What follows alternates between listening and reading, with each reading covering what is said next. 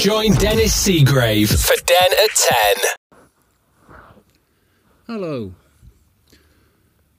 Well, it's been a fairly busy weekend so far. Having so long away and away with the van, we've been tidying up the garden and sorting out a lot of stuff that's got overgrown while we've been away. You wouldn't think that Boston ivy would grow so fast in the course of 10 days, but it was well over the eaves of the garage instead of just being just below them. But it was tidied up, and we thought today we'd have a bit of a break. We did quite a bit of training with the dog yesterday. Had him on his collar that seems to stop him pulling so badly, and walked him with that over to the field, then give him the freedom of the field and let him have a gallop round, tested his recall, and he behaved very well. So we thought today we'll treat him, we'll take him for a walk through the woods. So we went out to the local woodland area, and we couldn't park. There were signs up saying a cycle event today, and the road was smothered with traffic and cars, so we thought we'll not block anybody's access or create too much problems on the road, we'll go elsewhere. So we went out to Cromford Meadows instead and gave him the freedom of the 10-metre training lead, galloped him along the side of the river there, brought him back, put him on his halter and walked him around Cromford Wharf. Then we went across the road to the mill, and there was a market on in there. It was quite interesting, and he walked around amongst all the people and other dogs, not a problem, really proud of him. And we went a bit further where I've not been before. We went to the church and then walked along the riverside on the opposite side to where I go fishing. I've seen people walking along there many times, but I've never been there and walked along it myself. So it started off by going into the churchyard, and impressive church, big portico on the entrance, and a sign saying to the Arkwright graves. Well, Richard Arkwright, should I say Sir Richard Arkwright, founded all the mills in Cromford and did all the work there, very famous person. So I thought, I'll have a look at the Arkwright graves. I'm not sure whether Sir Richard's buried there or not, to be honest, but I thought I'll have a look at the family graves. Well, I could only make out one name on one of the gravestones. They are sorely in need of either some loving care to restore them and put the names back so as they're legible, or some little signs putting up to say whose grave is whose, because you couldn't make out what it was all about. But it was interesting to walk along that side. There's a bit of a sculpture trail and a bit of a set of different keep fit items for people to practice on. We didn't go all the way down because it comes out on the A6 and we didn't want to walk back through the road, so we doubled back and came back and back through the mill car park, over the road and onto the wharf again. Considering it was a sort of a makeshift idea, we did very well with it. I noticed yesterday, I was reading a news item, and apparently there's yet another new monument, another new memorial gone up in the National Memorial Arboretum at Olivos. I've said many a time it was within about a quarter of a mile of where I used to live. I used to take my dog a walk there when I was a child. So it always is of interest to me to see what they're doing there.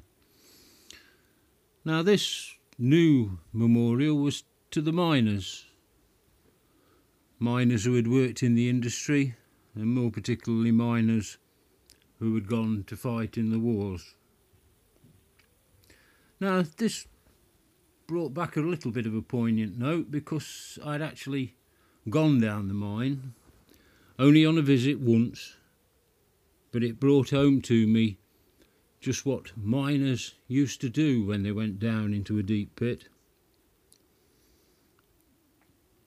We were at the mine courtesy of the mine's rescue team, and they took us into their building first before we actually went to the pit head. And this on its own was very interesting. At the back of the building was a row of garages, and each garage had been done out inside as though it was a different part of the pit. The first one was a big open space that we realised when we went down was the sort of area you see when you get out of the lift cage. And then each garage, as you went along, appeared to take you further down along the workings until you got to the final garage, which was the coalface itself, with all pit props, bits of machinery, and a much tighter space to get into.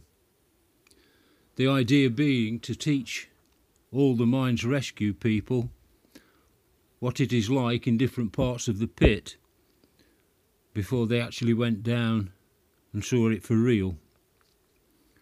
So for us to go from garage to garage and look in and see what it was like gave us an idea of what we were going to expect when we went down in the cage.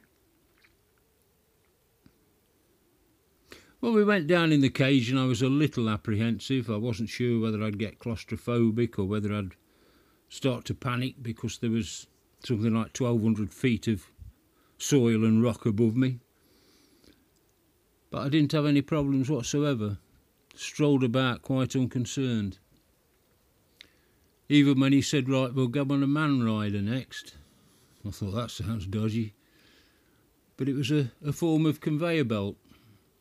And you got on it, knelt on it, and it started up and it took you zooming down the pit quicker than walking down.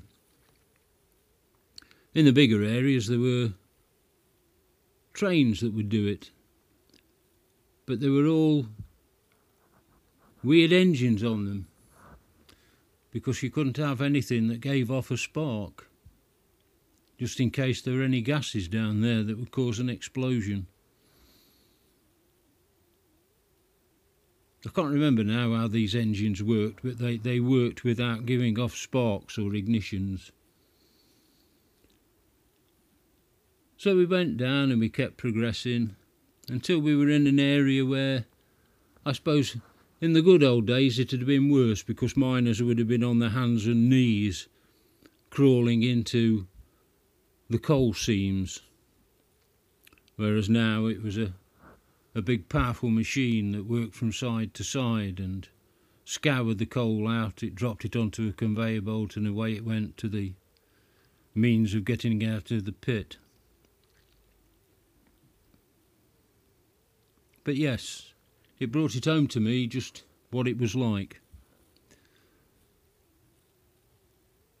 I suppose it was more poignant because some of my family were coal miners in their day, coming from South Derbyshire and near to Swadlincote and Gresley and those sort of areas where there were pits, and then in later life moving up to around Ripley and Heanor where there were even more coal mines in their time. I know a lot of people who worked down the coal mines, and amongst them were different characters.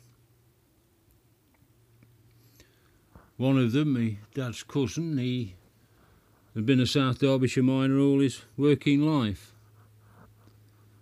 And to anybody that wasn't from the area, you needed an interpreter. I know we were at a function once and I asked my then wife, I said, go and ask Harry if he wants some cup of tea or what does he want. And she came back and I said, well, what did he say? She says, I haven't a clue. But Harry was one of those sort of people. If he wanted to know if you'd got a cigarette, he'd say, "Have you got any on you? Have you got any on you?"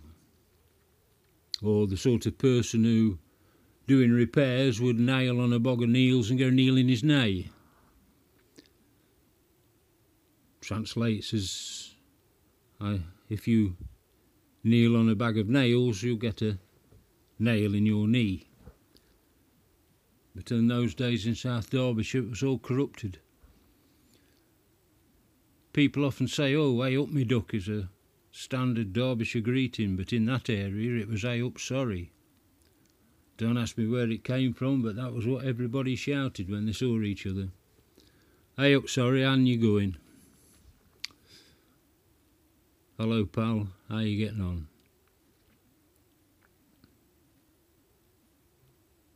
Now my great uncle was another one. As long as I knew him, he'd only got one eye.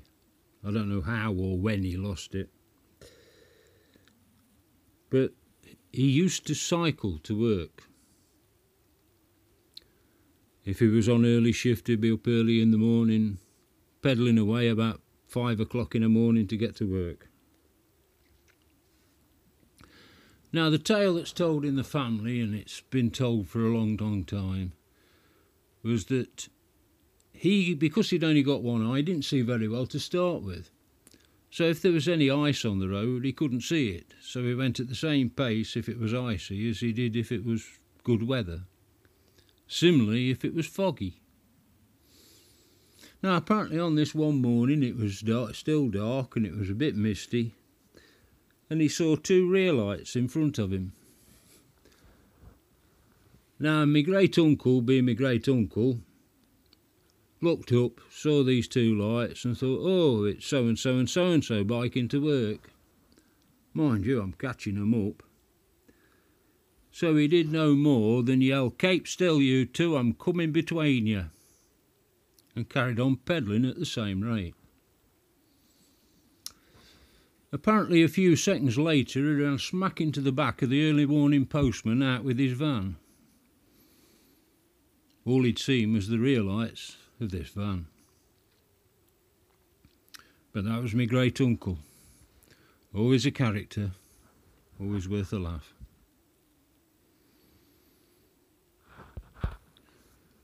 Talking of South Derbyshire dialects, while we were still at school, a friend of mine and myself wrote a little booklet, The Visitor's Guide to Derbyshire Talk. I wish we'd have carried on with it and tried to get it published, but we didn't. But I've seen similar things around now for sale. You can buy them. But we put posh versions onto what the actual saying was.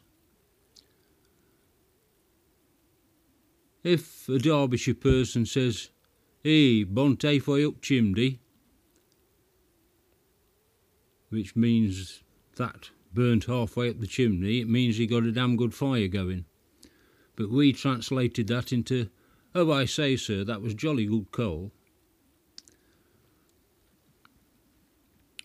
Or if it wasn't burning very well, they'd say, "That's rammel, there's no bislect," which means that's rubbish, there's nothing but slack in that coal.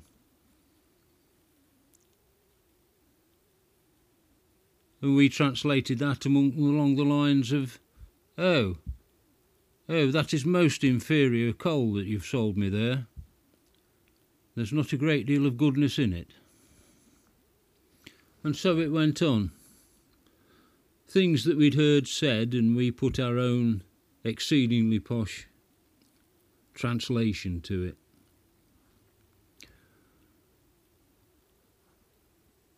If somebody was going along and they were talking about the countryside, for instance, they say, "Yeah, it's all right, but it's no brumps and hollers over there," meaning it's all ups and downs, humps and hollows.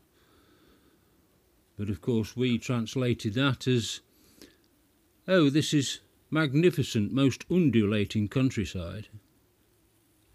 And so it went on. We did several pages of it. We were quite proud of it, really. But there again, we did daft things like that.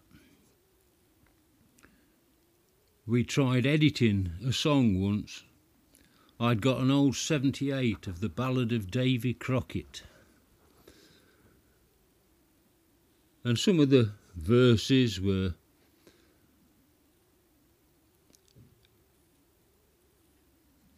I think one of the lines was he packed up his gear and his trusty gun, and I'd got one of the Kinks records where it refers to Purple Hearts and cigarettes.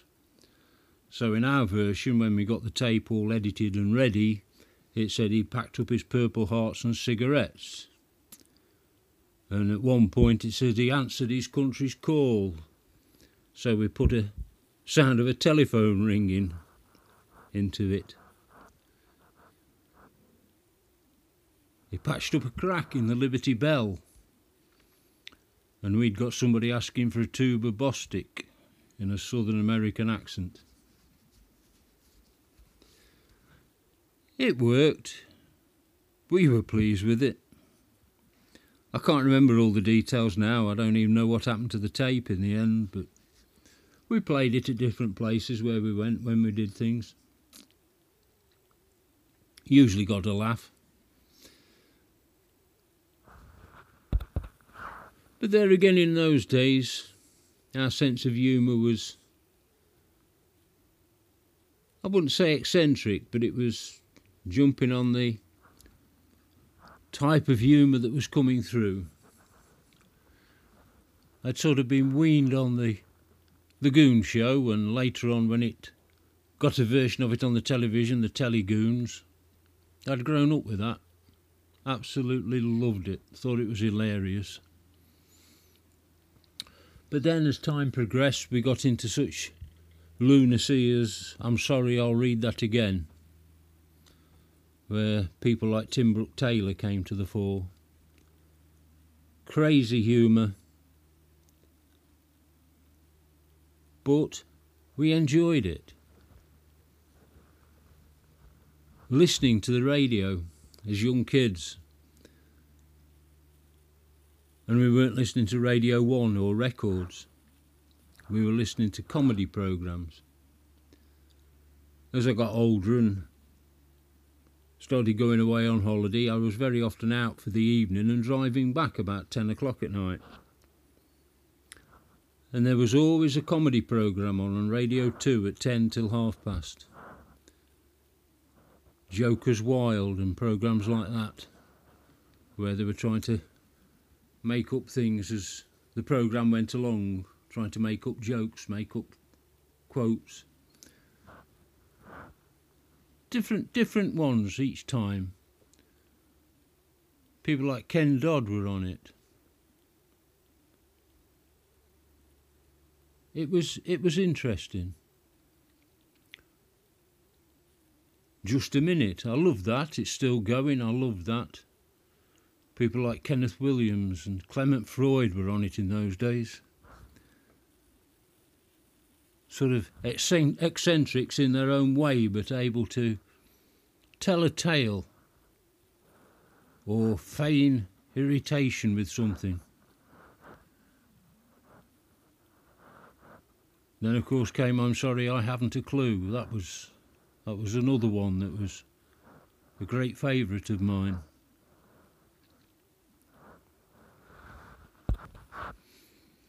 Elaine once bought me a CD set for I'm Sorry, I Haven't a Clue.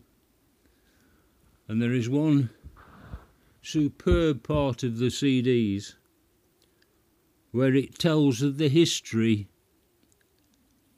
of the game of Mornington Crescent. Now, this is just something that is, anybody that doesn't listen to the programme, it's a nonsense thing where they quote stations on the London Underground. And in the history of the game, it talks about Mornington Crescent in the time of the Romans and how it's been moved slightly from where they had it originally. All totally ridiculous comments, but told in a way that makes it sound as though it's real. Told in a way that you think, are they joking or is it serious? And those are the sort of ways I go.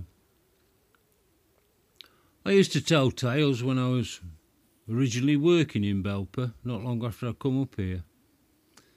And there was a woman worked with us, And I'd tell some of the tales, some of the things that had happened, and she'd sit there for a while and then she'd say, "Are you telling the truth, or are you joking, or are you having us on, or what?" And bless her, I loved her to bits, but she could never work out whether I was being serious or not. More often than not, I was telling the tale about things that had really happened. But she got to know me as time went on, and we got on very well together. We didn't have a problem.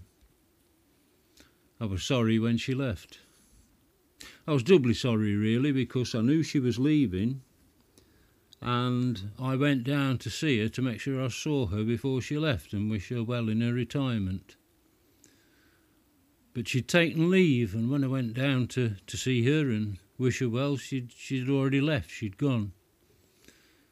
And I never have caught up with her again, which is one of my regrets. I wanted to wish her well, give her my love.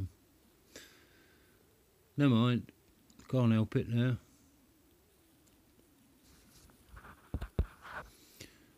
Yeah, one of the things I saw in the week, it was a couple that had arrived in the Peak District, and they wanted to do a ride along the Monsell Trail. And Elaine's ears pricked up because we've done that, and they wanted to hire a couple of bikes and go along it. I thought, might be interesting to have a look at this. And they went to the same place where we hired our bikes from, at Hassop Station. But I was aggrieved because they came out with 2 electric bikes. I thought they hadn't got them when we were there. I mean, I'd not touched a bike for 30 years or more, and they gave us a couple of proper bikes. But it was okay. We did the distance. We went from Hassop to the end of the line, Millersdale Station. Since been refurbished, had some extra work done on it and a bit of a cafe added, I believe. I'll have to go back and have a look. But we cycled from one end to the other. We stopped and had a look at what was a private station for Thornfield Hall. Got up onto the platform. Part of it's a private house now, the old buildings, but we got up onto the platform and looked through the gate to where the coach, his master's coach, used to wait for him coming off the train to take him back to the hall. Good old days, they say they were. I'd like to have just had a look at them just to see if they were. I suppose it depended on what part of the hierarchy you were in. If you were the one getting off the train and getting on the coach to go back to the hall, it'd be a good old days.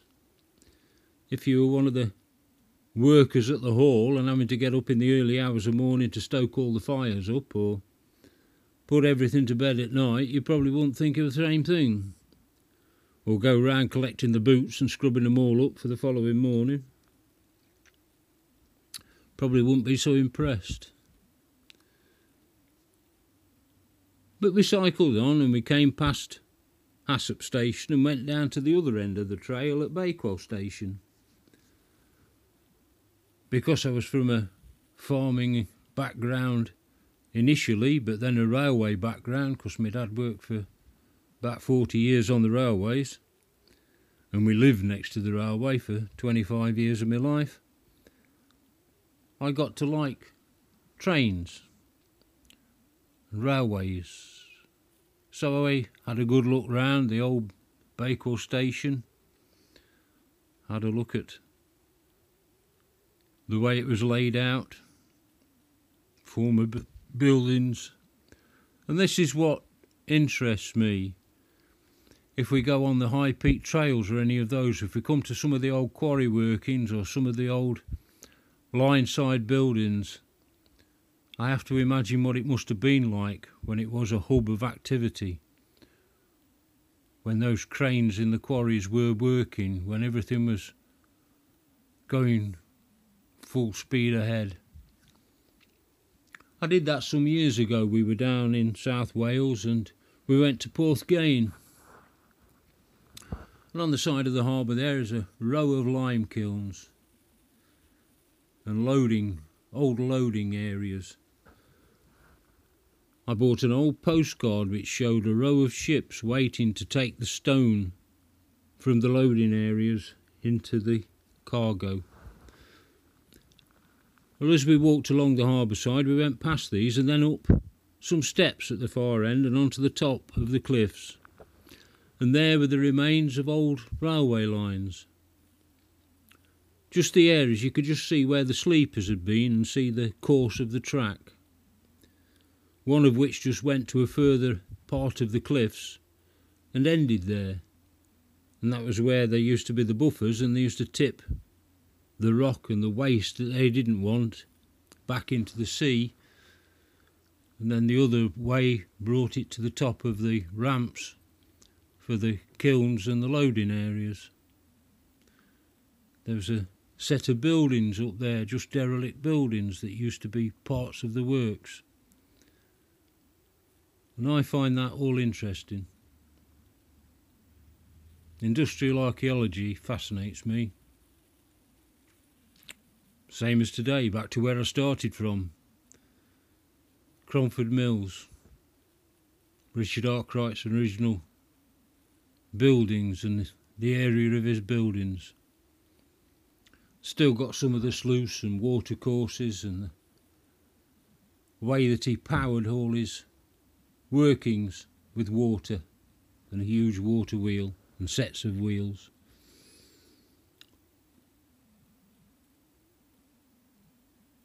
Just makes me wonder who came up with the idea of doing this. Who was it as thought we could build locks to harness canals and alter the level of water in a canal? Or we could put a sluice gate in to hold back the water until we needed it, and then it would drive the water wheel to power the mill, or to power the factory in Richard Arkwright's case. Who thinks of these sort of things? I suppose you can put that to everything, can't you? Who first thought that if you used malt and hops and boiled it and added sugar, you'd end up with beer if you treated it right? Somebody must have thought of it. Everything you think of, you think, well, who thought of putting strings across a wooden frame and making a violin, and if you pulled this bow thing across it, you could play a tune? Weird and wonderful people who came up with these. But in today's society, we're glad they did. All of these different things, as somebody years ago thought of, we are living on the back of now and enjoying a far better life than if we'd have been that under butler or servant at the hall, polishing the boots and making the fires. We don't do that now because of people like that who've invented all of these labour-saving and pleasure-giving devices. I'm getting complicated with stuff now, trying to think things through. So I'll say ta-ra for now. Talk to you soon. Ta-ra.